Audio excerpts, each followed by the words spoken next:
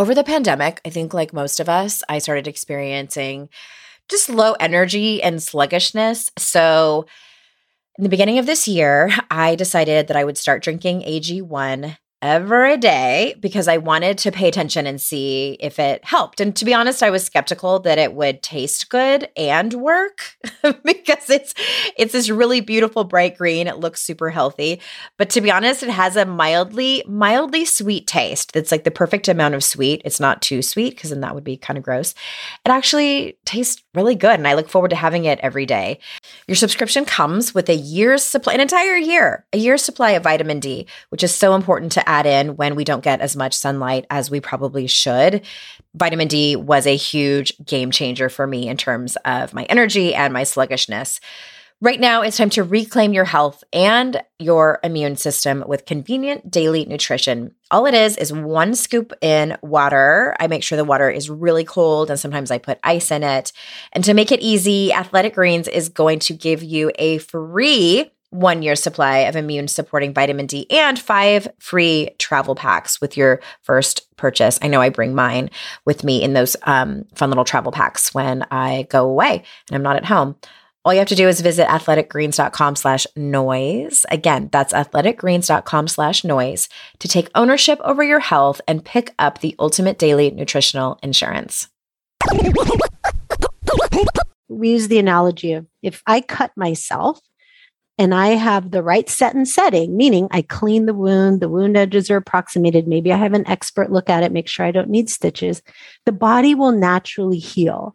And it's the same with the psyche. If we provide the right set and setting and an expert guiding, right, then the psyche will bring to the forefront what needs to be healed, right? And that's not always a pleasant mystical experience, just FYI. Like sometimes it's these challenging experiences that are actually the most productive. You're listening to Make Some Noise podcast, episode number 464 with guest Anna Verzone.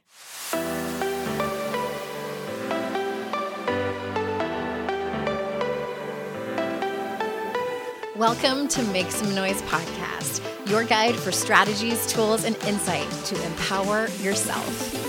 I'm your host, Andrea Owen, global speaker, entrepreneur, life coach since 2007, and author of 3 books that have been translated into 18 languages and are available in 22 countries. Each week, I'll bring you a guest or a lesson that will help you maximize unshakable confidence, master resilience, and make some noise in your life. You ready? Let's go. Hey everyone, welcome to another episode of the podcast. I am so glad that you're here. I had COVID, you guys, for the first time, and it's been a few weeks, but I really feel like my voice isn't totally back to normal. During the interview, it was pre-COVID, so it'll be its normal state. But right now, it's still having a hard time coming back. And I guess it just takes a lot of rest and time and lots of water and all of those things that we know that we're supposed to do. I am excited to bring you Anna Verzone. She is someone who I've known forever and has been on the show a long, long time ago. I definitely in the first 100 episodes, I can't remember what number exactly. And I hesitate to put the link in the show notes because I'm like, oh my God. I was still getting my podcast host feet wet, and I get a little like, ugh, with those first 100 episodes. Hadn't really, found my expertise in this arena. But anyway, it's fine. It's fine, right? We all have our first time about stuff like that. And another thing I'm noticing post-COVID, my brain isn't all the way with me. I'm still having a hard time finding the right words. I'm still finding it hard to just have a cohesive thought and all of those things. So it was my first time with COVID. It was my first time. So I'm being gentle with myself. Y'all, there are still, I think, 2 spots left in our September retreat, headed out to Asheville, North Carolina, doing the Daring Way curriculum. If you want to join us, head on over to AndreaOwen.com/retreat. All the information is there for you, so you can grab one of those last few spots. And let me tell you a little bit about our guest today. Anna Verzone is a master life coach, altered states guide, and host of the Rebel Buddhist podcast. She is devoted to helping yogis and wannabe Buddhas create an unconventional life of true freedom inside and out. She has over 21 years of experience as a nurse, midwife, and professor. Anna received a doctorate in nursing, 2 master's degree, a degree in clinical psychology, certification in applied positive psychology, and a postdoctorate in psychiatric mental health nursing from Johns Hopkins University. She has also completed fellowships in psychedelic assisted therapy. And finally, Anna has been a mentor to adventurous women like you for over 23 years. So without further ado, here is Anna. Anna, welcome back. Thank you. I know it's been a minute. Okay, so I was looking because I'm like, I know I've had her on before. When was it? You were episode 37, and now we're well into the 400s. Holy crap. You were like top 50. Like that's how far we go back. Oh, I should have had you on sooner, but no, here we are. And I'm excited about the topic because I probably said this in the first episode that you were on, that I think out of all of my colleagues, I think you have the most certifications and degrees and trainings of anyone. Yeah, that could show how deeply embedded imposter syndrome has been in my life. But yeah. You are the consummate student. Your bio is so long, and I love that about you. And so we went back and forth like, well, what do you want to come on and talk about? Because there's so many different topics that you are an expert on. So we settled on psychedelics and spirituality. So, okay, you know what I'm selfishly curious about? What brought you here? Like what made you like wake up one morning and be like, you know what? I want to train and learn and get certified in this particular work. I love that question because I've actually been interested in psychedelics for decades, right? Like my first experience with psychedelics was when I was 15. I did LSD when I was 15 and it really changed my life. And I had, in the sense that at a very young age, I had an experience where I realized the way I perceive the world might not be how it actually was. Mm-hmm. And that how my perceptions went through a bunch of filters and how there was more than what I was capable of seeing at the time. And just kind of, you know, when you're that impressionable of an age and are told that like the world as you see it may not be as it really is, and you continue to question that for the rest of your life. I mean, here I am a life coach, right? Right. It's sort of like this is what we do. We're like, hey, how you think about things may not be how it actually is. And it doesn't have to stay that way. So over the decades, I'd always had personal interest in it. And then as I got more into mental health, I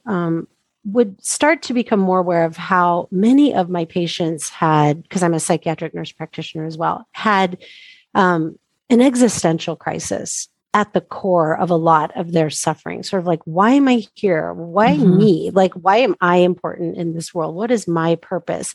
And as I started exploring some of the research, you know, I'm a practicing Buddhist, so I've been meditating since 1993. And a lot of actually Buddhist practitioners have a long history with psychedelics. And I started kind of diving down that rabbit hole and realized that Stan Grof was married to Roshi Joan, who's a Zen Roshi. And I was discovering, wow, you know, psychedelics actually have had a big role in mental health for a very long time before they were made illegal. Mm-hmm. And then I sort of saw on the horizon that they were going to become legalized for mental health at some point because they were so effective and because we're really failing, you know, our mental health patients right now in many ways. Mm-hmm. And I decided, you know, I want to be at the leading edge of this. I want to start getting trained in this so that I can bring this to people as soon as it's available. And there's also other countries that I've gone to and led retreats in where it is legal, and states where some are legalized and whatnot. And so, but my personal interest really goes back to the use of psychedelics as entheogens. So psychedelics are a class of psychoactive substances that can change our perception, our mood, our cognitive processes. They affect our senses, the way we think, our sense of time and emotions. But entheogens are a substance that are typically of plant origin that are taken to produce a non-ordinary state of consciousness for religious or spiritual purposes. And that's where I was like, wow, that is where I really find my own personal interest lying, because there's so much potential there and a whole lot of history in many different land-based cultures, indigenous cultures, with the use of psychedelics for spiritual purposes. Mm-hmm. I didn't realize there was categories and subcategories. Like I thought it was just like, all psychedelics like LSD, ecstasy, ayahuasca, mushrooms. Like I thought it was all just like piled in together. But from what you're saying, it's not that simple. Yeah. And I mean, there's also atypical psychedelics like, MDMA is kind of thrown in there, but it's not a classical psychedelic, MDMA or ecstasy, right? Mm-hmm. Some people felt that cannabis wasn't a true psychedelic, but now we're seeing it does have psychedelic properties. So yeah, there are different categories, but mostly like with the entheogenic application, it's more what's your intention with its use, and is it for spiritual purposes? Then we can kind of put that in. Okay. So yeah, like let's talk about mental health for a little bit. Like what do people typically, maybe it's two questions. Like what do people typically seek out psychedelics for? And like, okay, minus 15-year-olds doing it in 1993, right? At a punk concert or whatever. Versus like people who, that are into personal development. Like what are they actually looking for when they make the decision to do that? And second part of the question, or separate question, is it mostly for mental health? Like they're looking for some kind of solution to a mental health challenge they have? Yeah. So, the research, that was done in the earlier decades, like in the 60s in particular, and early 70s, and even into the 50s in some countries. Like it was really helping us gain insight into how the brain works. It was like, whoa, are we basically mimicking psychosis? And can this information help us treat it, for example?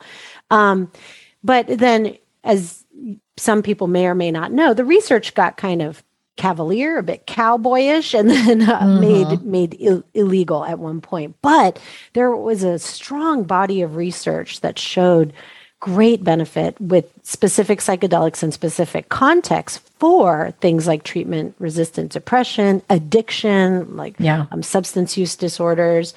And so there is a difference between recreational use and intentional use. So when you are participating in recreational use, you often don't have control over the purity of what you're getting. I mean, there are organizations now like Dance Safe, which have kits that you can order to help test if your product's actually tainted with anything or contaminated with anything.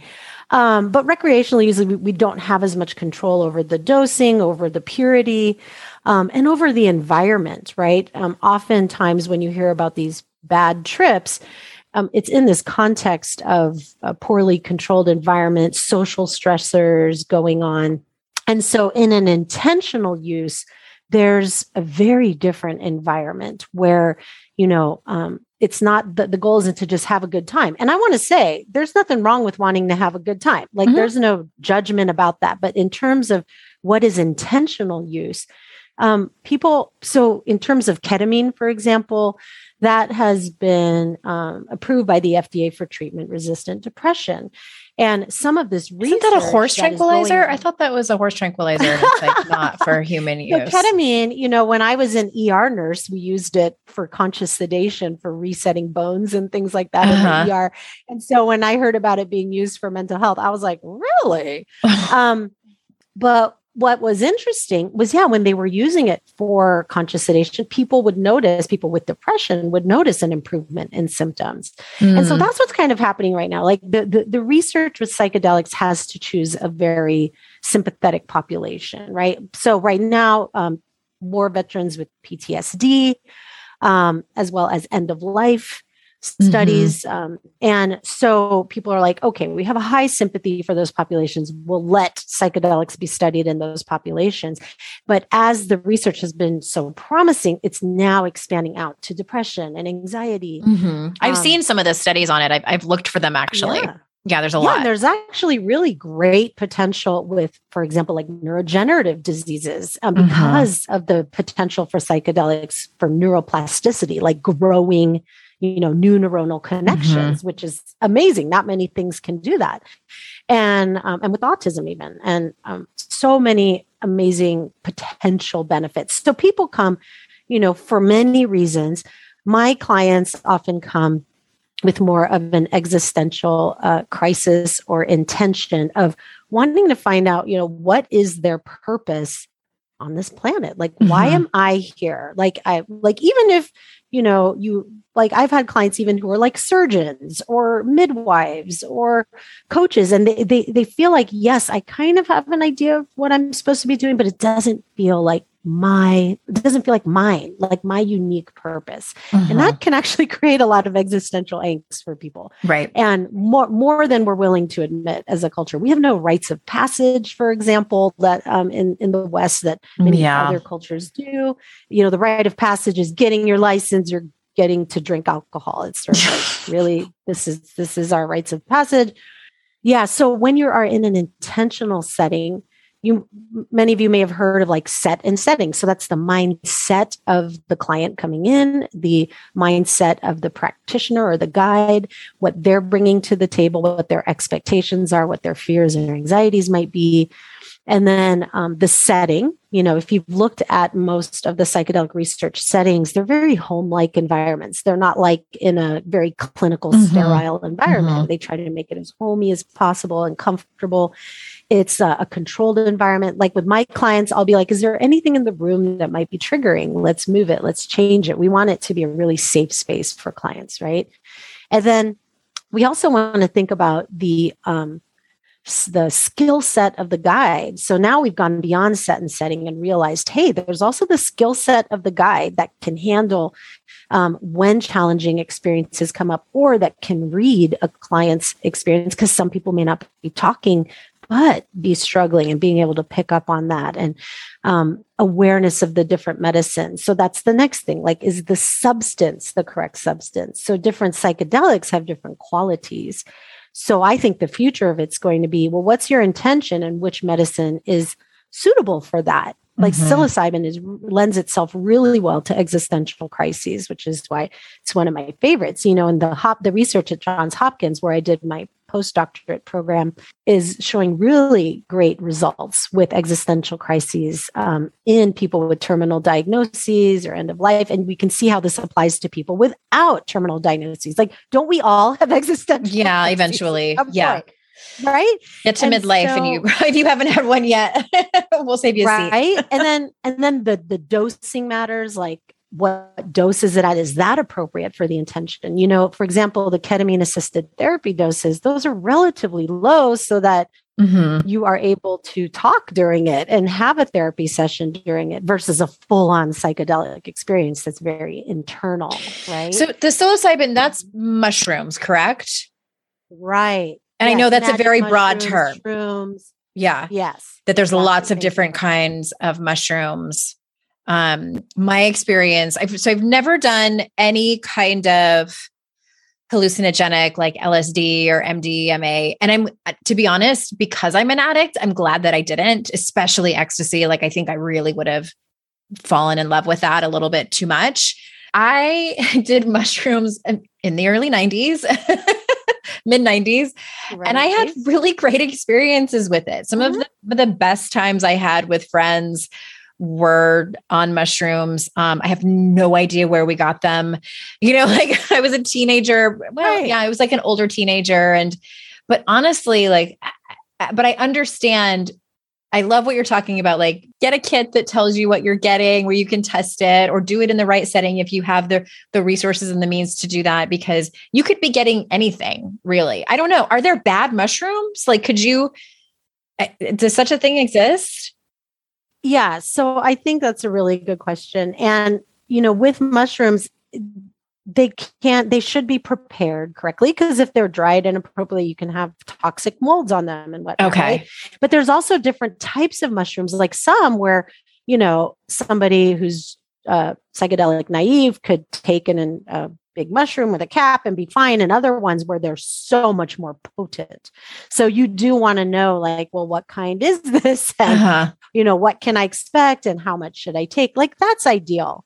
Right. But the other thing I want to emphasize that you sort of mentioned here that's different in the intentional setting is the integration. Like, what's the situation after the psychedelic experience? Because you can have a very powerful experience, but is it changing how you act in day-to-day life? Is it changing how you show up in relationships? Is it changing how you run your business, how you raise your kids, how you treat yourself when you have a hard time?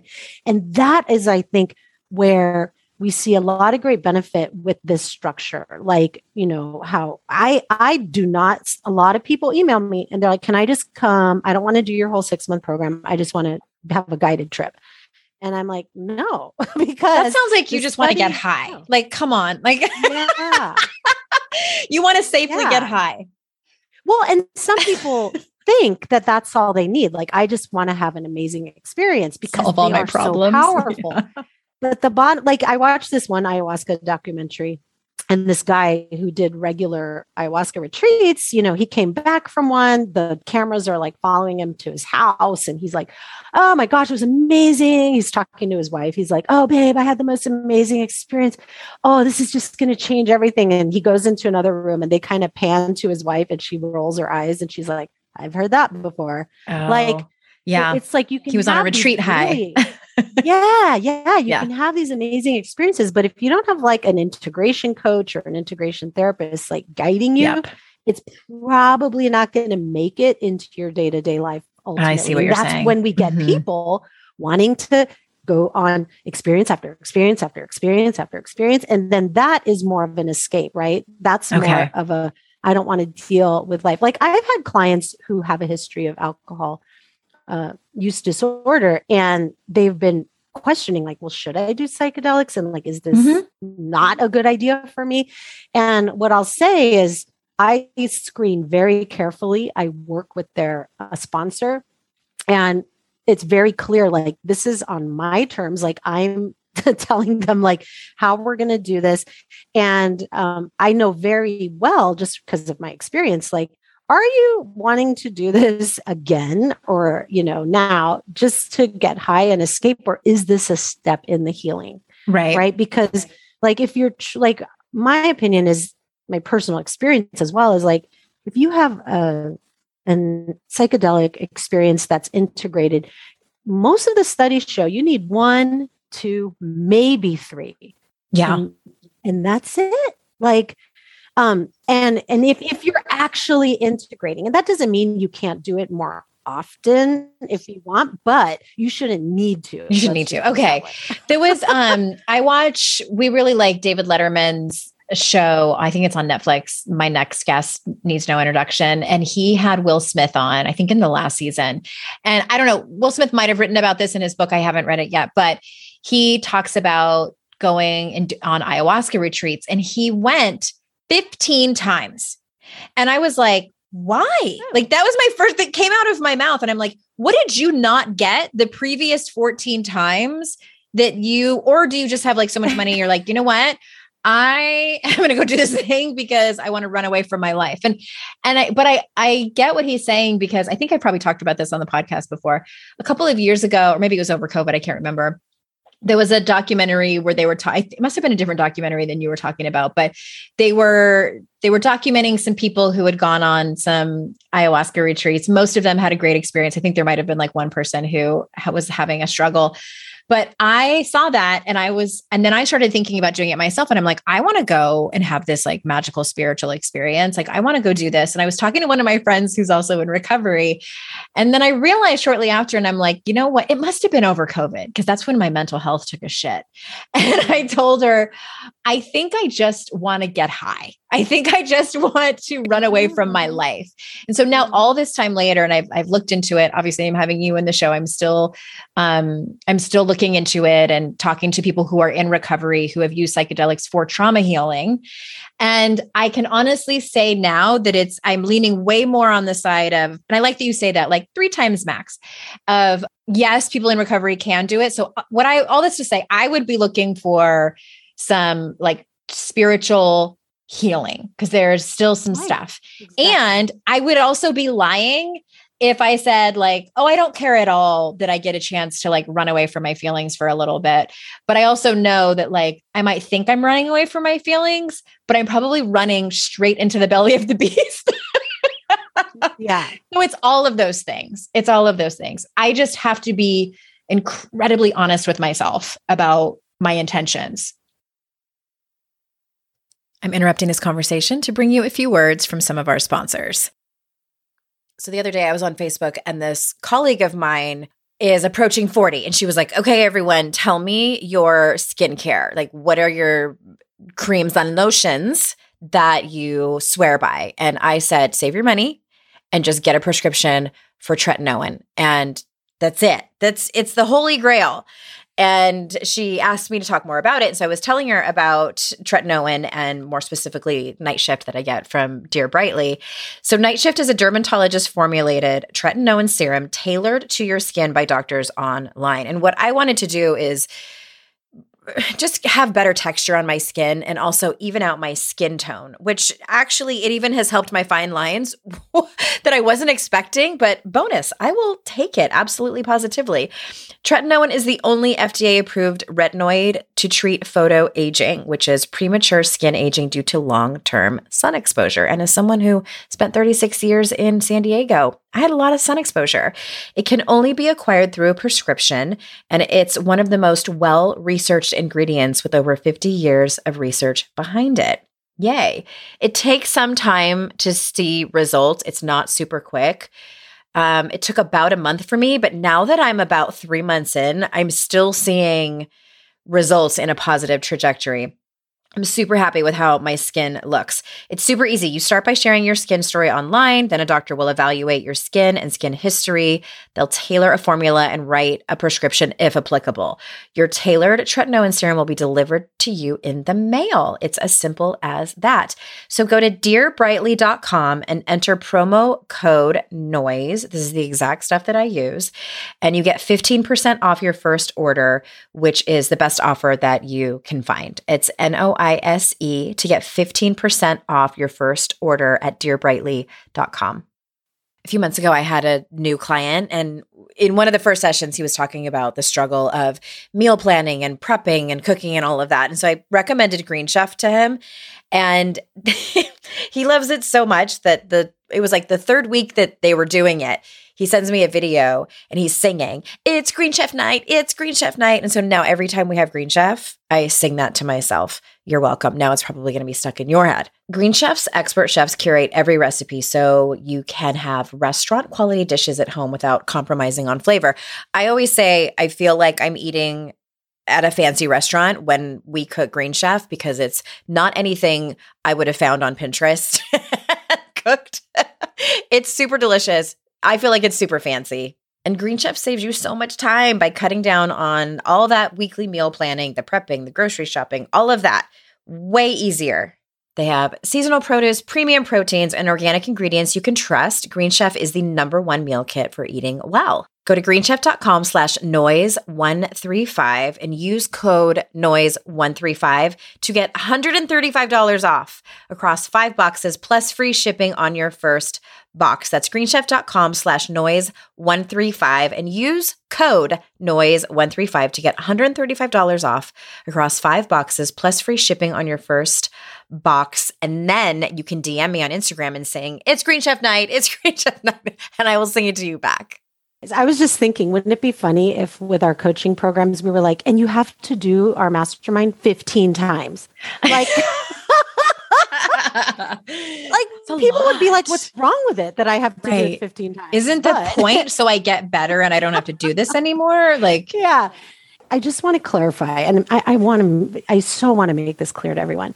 I don't believe that psychedelics are necessary for spiritual growth. They're not for everyone. I mean, they are not for everyone, and you don't need them. Like, I've been meditating since 1993. Oh my God, that's like almost 30 years now.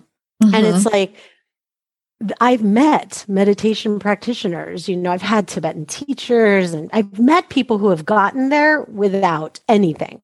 And here's what I do know. So I like to describe psychedelics like this. So our brain is sort of a fresh snow hill, and we're born with this fresh hill of snow, and we start taking a sled ride down the hill, right? We make all these decisions, we choose our thoughts, we go down different paths down the snow hill, but eventually we start taking the same paths a little more frequently. And then eventually some of them are deeper grooves, such that if we're in our sled and we're trying to go down a different way, we're going to eventually like go into the deeper groove again. It's like, it's so hard to take a different path, even if we want to.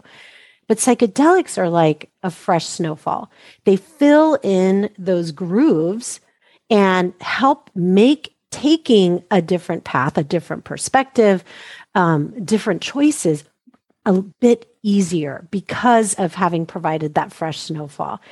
And they also provide, so the way I really see it with spiritual practice is there is no shortcut to anything, y'all. We've figured that out by now, right? Mm-hmm. Can we all agree in that 400th whatever episode that there is no shortcut to anything?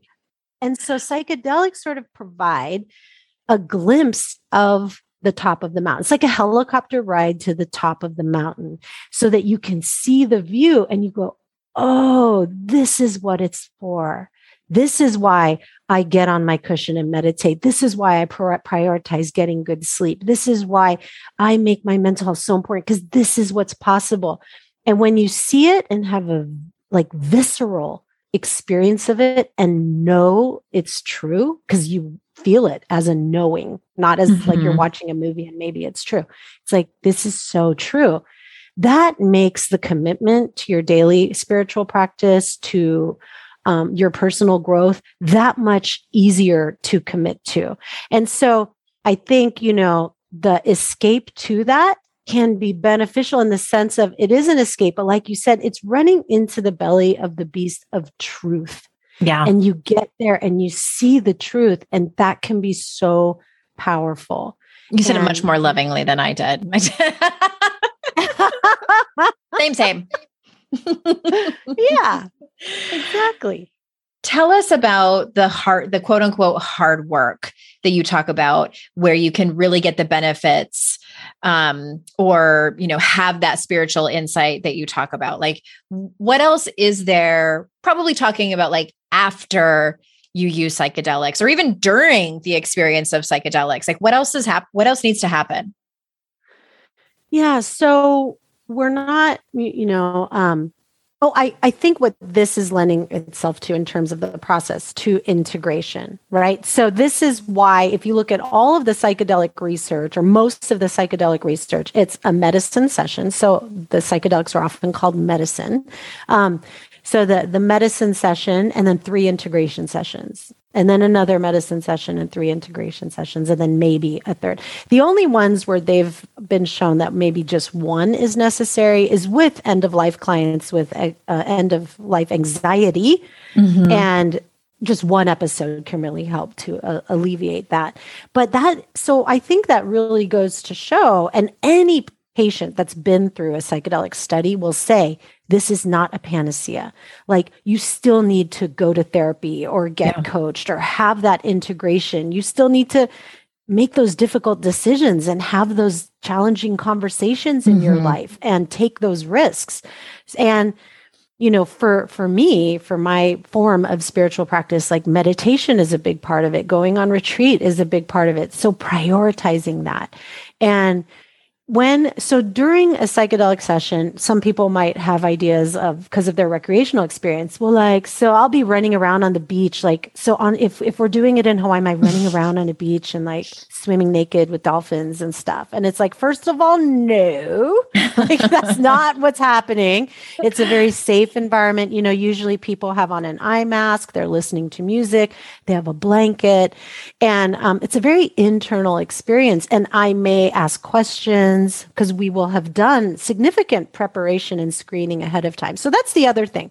Like we said, psychedelics are not for everyone. You have, I believe in appropriate medical and psychiatric screening, because there are contraindications and there's conditions for which they're not going to help. So let's not pretend they are. And so,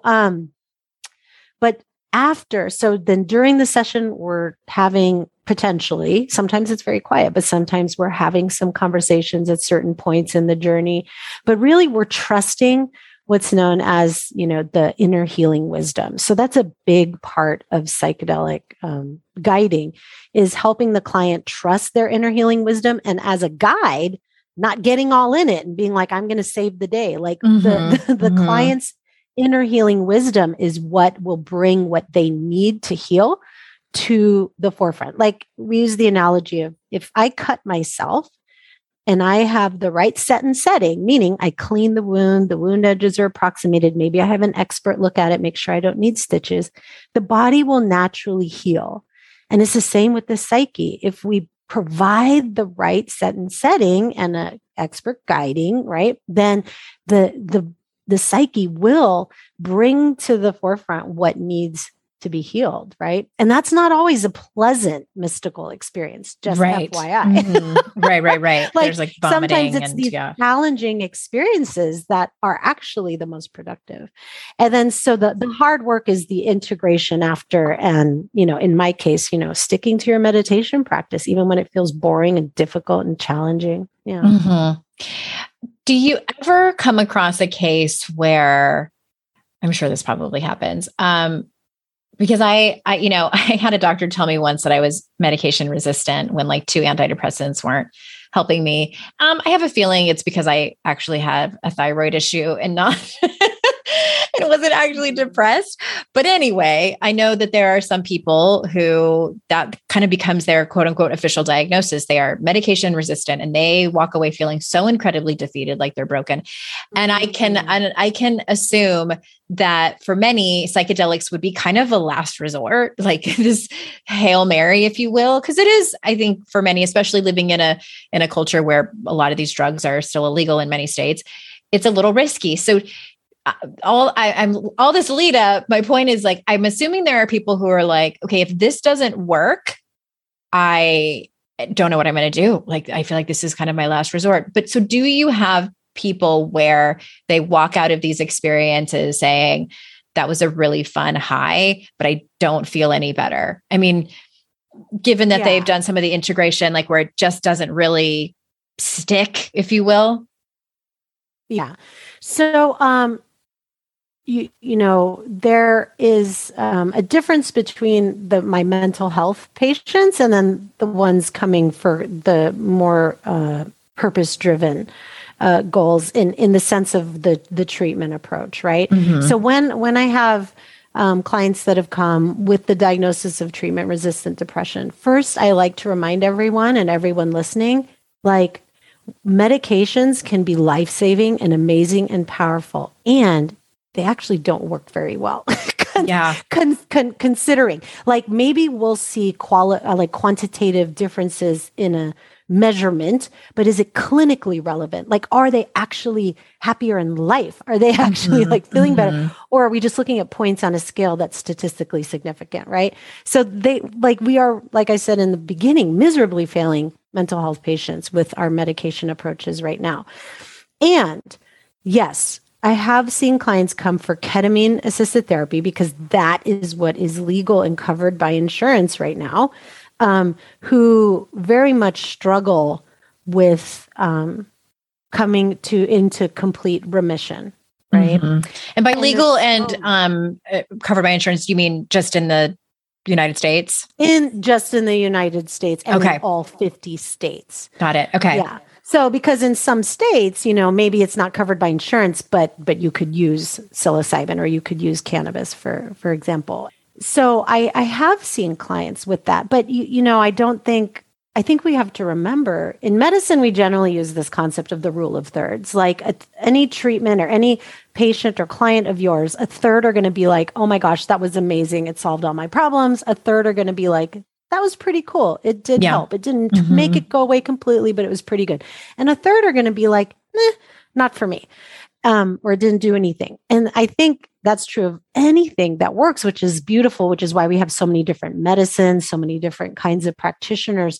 And I have, so that's why I feel like screening is really important, because I don't want to tell a patient, hey, this is going to really help if it's not, or if I don't think it will. And I just also want to preface, if you have the mindset of this better work or I'm screwed, that is a lot of pressure, right? For you, on yourself, for on the practitioner. Yeah.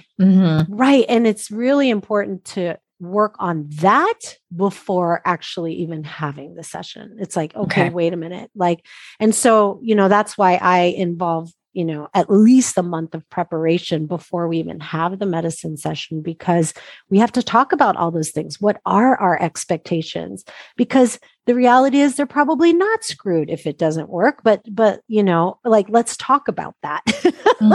and let's go there. So with the ketamine, we have preparation sessions and all of that. I will say, from the existential, mystical experience perspective, the rate of quote unquote failure is a lot lower, because we have shown, many studies show that people that, especially psilocybin at a specific dose, can lead to reliably to a mystical experience.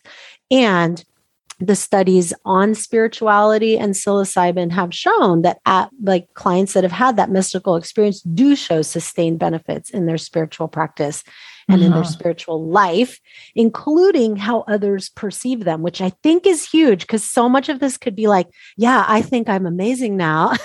And like in that documentary, the wife's like, yeah, right. Yeah. But a lot of the more recent studies are actually assessing people's community members, like their family members or friends. And they're like, has this person actually changed? And we're seeing really good results with that, which I think is pretty courageous to include. That's exciting that the research is expanding so much. And I noticed when I looked into it, it seemed to be predominant in a handful of states throughout the United States. And there wasn't a whole lot near me. I think there might have been like one at Duke University, but I didn't qualify or something like that. So I'm glad that it's expanding. This has gone by so fast and we are out of time, but I wanted to ask you, I wanted to give you one more opportunity. Is there anything that we didn't touch on where you were like, I cannot walk away from this conversation without saying this one thing? Yes. So, what I really want to impress on everyone really is, the reason we talk about these things, the reason we do this work is, and we talk about, end of life anxiety, existential anxiety. And the reality is, I think all of us know at some level that we're all going to die and we don't know when. Right. We don't know when. We can pretend if we drink our green juice and exercise that we're extending life, but we don't actually know that. Shit happens all the time. And so, really, I just want to impress that, if you're feeling that, if you're having that urgency of that awareness, instead of having it be a depressing thing or a downer, it's like that can be used to fuel your life to not put shit off anymore. If you're interested in this, go explore it, go investigate. If you're wondering these things, the time is now, because we don't know when. And there is a balance between planning for the future and fully living in the present. And it doesn't mean we chuck out planning for the future, but to really embrace the preciousness of this life, because we have no idea how much longer we're going to be here. Yeah, I love that. Thank you so much, my dear. This could have been like a 3-hour conversation. I'm going to have you back on. all of the links are in the show notes to Anna's site. And tell everyone what's the best place to find you these days? Yeah, well, I'm the host of the Rebel Buddhist podcast, so you could check that out. And the program I'm talking about is adventuremastermind.com. So if you want to explore that program, but otherwise, come and have a listen to the pod, or myname.com, AnnaVerzonia.com has all the things. All the things, all the topics on all of your certifications and PhDs and all that kind of stuff. Yes. Well, thank you so much, my dear listeners. Thank you for sharing your time with us and sticking with it. I value your time so much, and I'm so honored that you choose to spend it with my guests. And I was going to say me. I'm like trying to get my grammar correct. Good for you. My guests and I. And remember, it's our life's journey to make ourselves better humans and our life's responsibility to make the world a better place. Bye for now. Hi there. Swinging back by to say one more thing.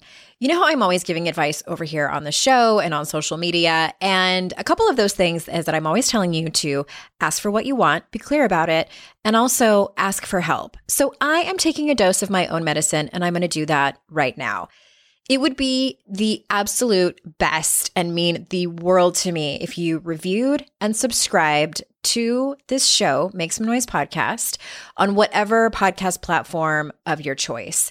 And even more importantly, it would matter so much if you shared this show. Sharing the show is one of the few ways the podcast can grow, and that also gives more women an opportunity to make some noise in their lives. You can do that by taking a screenshot when you're listening on your phone and sharing it in your Instagram or Facebook stories. If you're on Instagram, you can tag me at Hey Andrea Owen, and I try my best to always re-share those and give you a quick thank you DM.